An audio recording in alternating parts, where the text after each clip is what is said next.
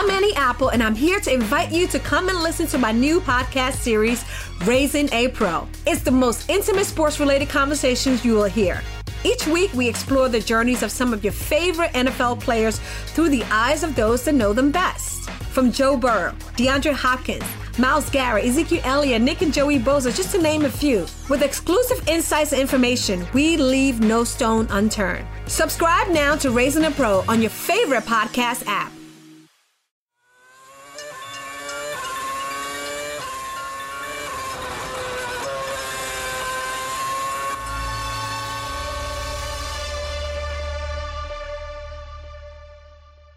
Kunal, I know we usually do our predictions at the end of the podcast, but this time I can't wait. So I'm going to start with the predictions.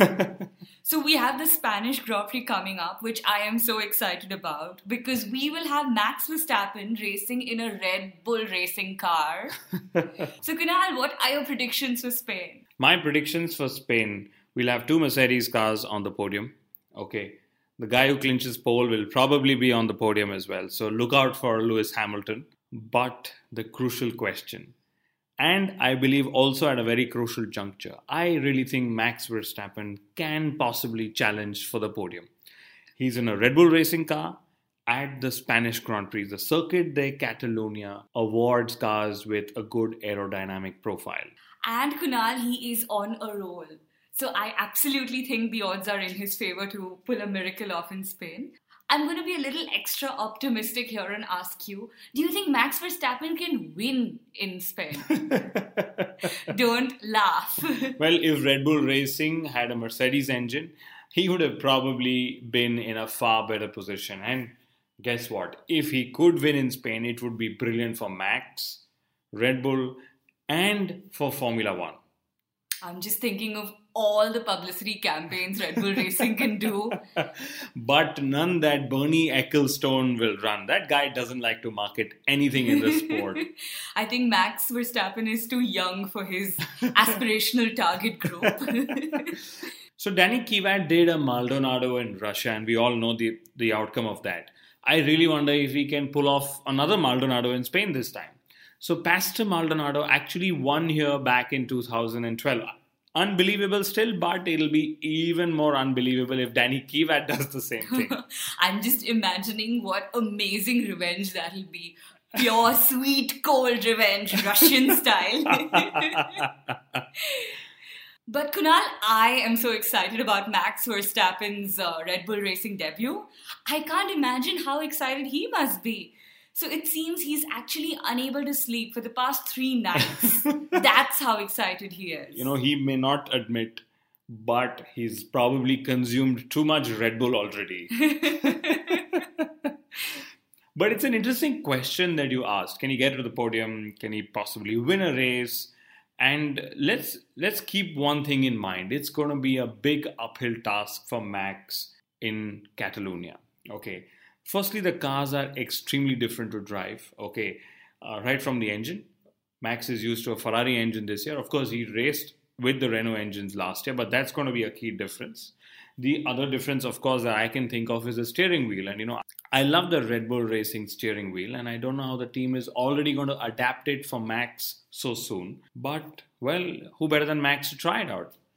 Kunal, this is Max Verstappen's biggest test. We know he has the talent and the skill and definitely the fans. Like 1 million people are going to be rooting for him in Spain. Yes, and the biggest test actually for Max could be when he and Kvyat sit together in the Thursday media session at the circuit.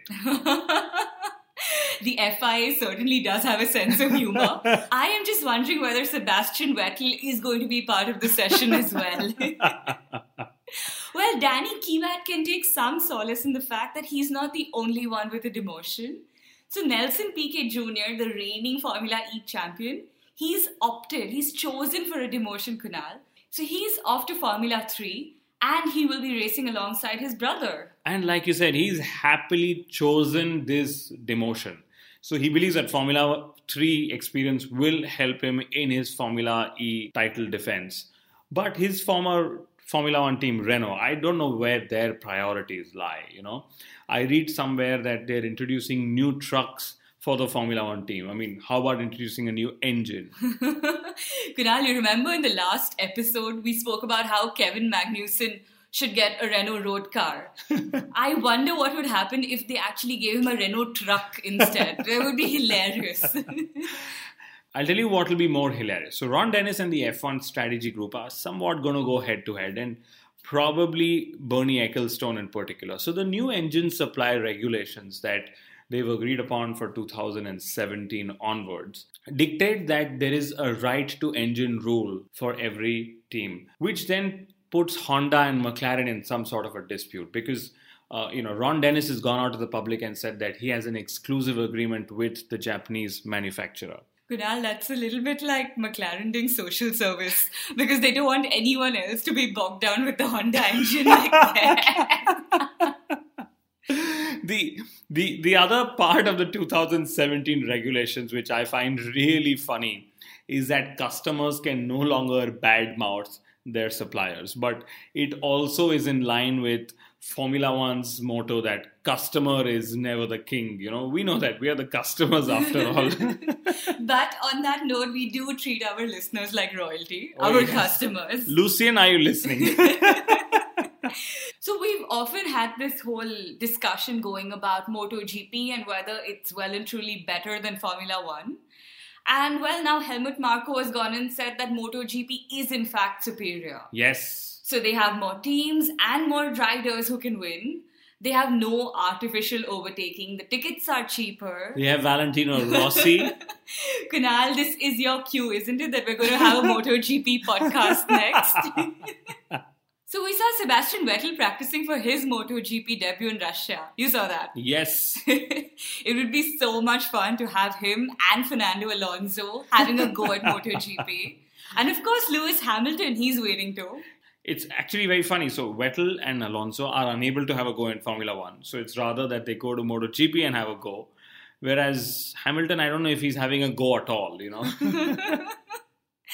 But that's a very crucial question. Is MotoGP better than Formula One? And let me put it this way. How often and how many MotoGP riders have we heard that are wanting to have a go in a Formula One car? I mean, this is precisely why MotoGP is cooler. One single statement. And maybe because Formula One isn't cooler and all Formula One is doing is making money, teams probably want Bernie Ecclestone to be replaced. And, we keep doing this every fourth podcast where a new successor crops up and we claim that we can be better successors to Bernie Ecclestone. But, I often wonder how easy or difficult is it to actually replace the CEO of Formula One? And it's also probably good to admit that, he's playing a multiple role. And when I say multiple, as in probably multiple times multiple, okay? He's dealing with drivers, teams, the FIA, the politicians, there's media, there's sponsors, there's diplomats. There's Lewis Hamilton's tantrums. And his engine.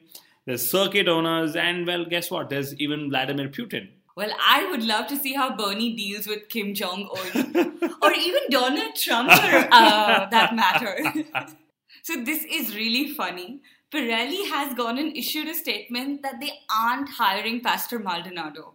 So basically, What I think is that Pastor Maldonado just paid a whole bunch of media people to write about his hire with Pirelli. Or not. The biggest faking news story of the year, I think.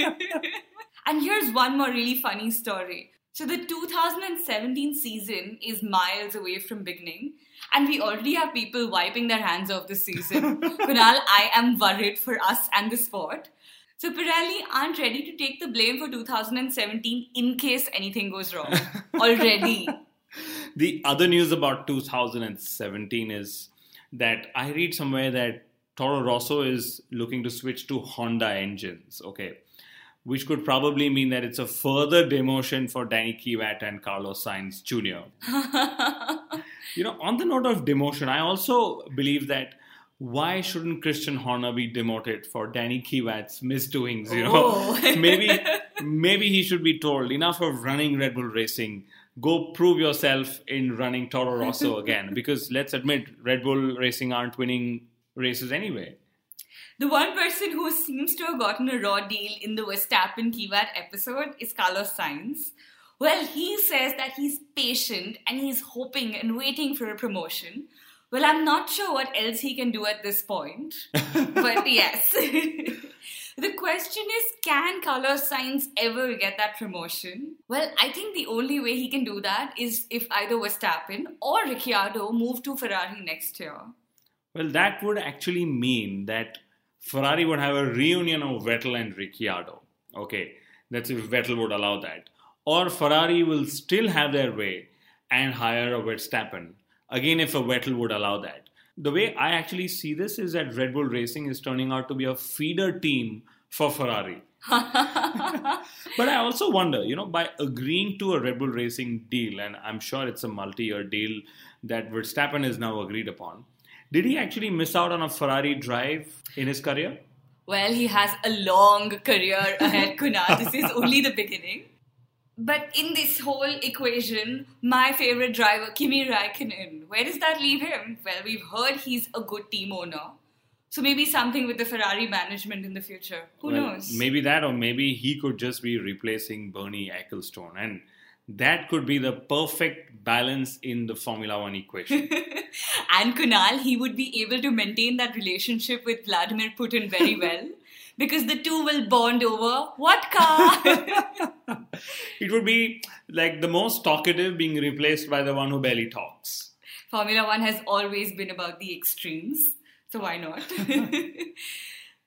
So Lewis Hamilton has said that he will continue to be in Formula One if and only if he can win. He's not been winning. Yeah. I'm also wondering if that's some sort of a coded below-the-belt message for Fernando Alonso. Hamilton went about riding a motorbike. He did skydiving. And there's now something that he did with karate. And he's trying everything he can to beat Nico Rosberg. So he also went karting against younger drivers in Barbados. Kunal, forget Nico Rosberg. I think Lewis Hamilton has been practicing to take on Max Verstappen on track. The other team I'd like to talk about is the Haas Formula One team. So it's reported they're getting a new rear wing and they're also going to get the upgraded Ferrari engine, which makes me wonder where on earth are they going to land up on the grid? And more so for Romain Grosjean than Esteban Gutierrez. But the other interesting piece of news on Haas is that not only are they running dual sponsorship programs with their NASCAR operations, but they're also possibly hinting at running a dual racing program. I don't know what that means yet, but there's good chance that Romain Grosjean could go and drive in NASCAR this summer. And look at it this way, that Frenchman's career was going nowhere. He pretty much had no drive, and now he's got 2 drives. Wow. But I wonder what Bernie Ecclestone thinks about that. We know he's typically been so possessive of his drivers. Yeah, and letting them drive in other series. Despite being a category owner, Formula One is just so insecure about its own position. So, looking forward to this weekend's Spanish Grand Prix, of course, we have one of the oldest races in the world that will be hosted. I think the first Spanish Grand Prix or the first race in Spain was held back in 1913. Wow. Which would then mean that if your wish of seeing Max Verstappen on the podium comes true, it'll see one of the world's oldest races have the youngest Formula One podium finisher. The other statistic that I am really kicked about is that the last 9 races have been won by 9 different drivers. And if this statistic has to continue, either a Ricciardo or a Verstappen or anyone else need to win this weekend's Grand Prix. Or Valtteri Bottas. Well, Bottas who? So it seems to be an interesting racing weekend ahead. We have heard that qualifying could be wet and race day could be dry. I just hope that we get to see Max Verstappen doing his magic. I just hope that we get to see Nico Rosberg extend his lead further.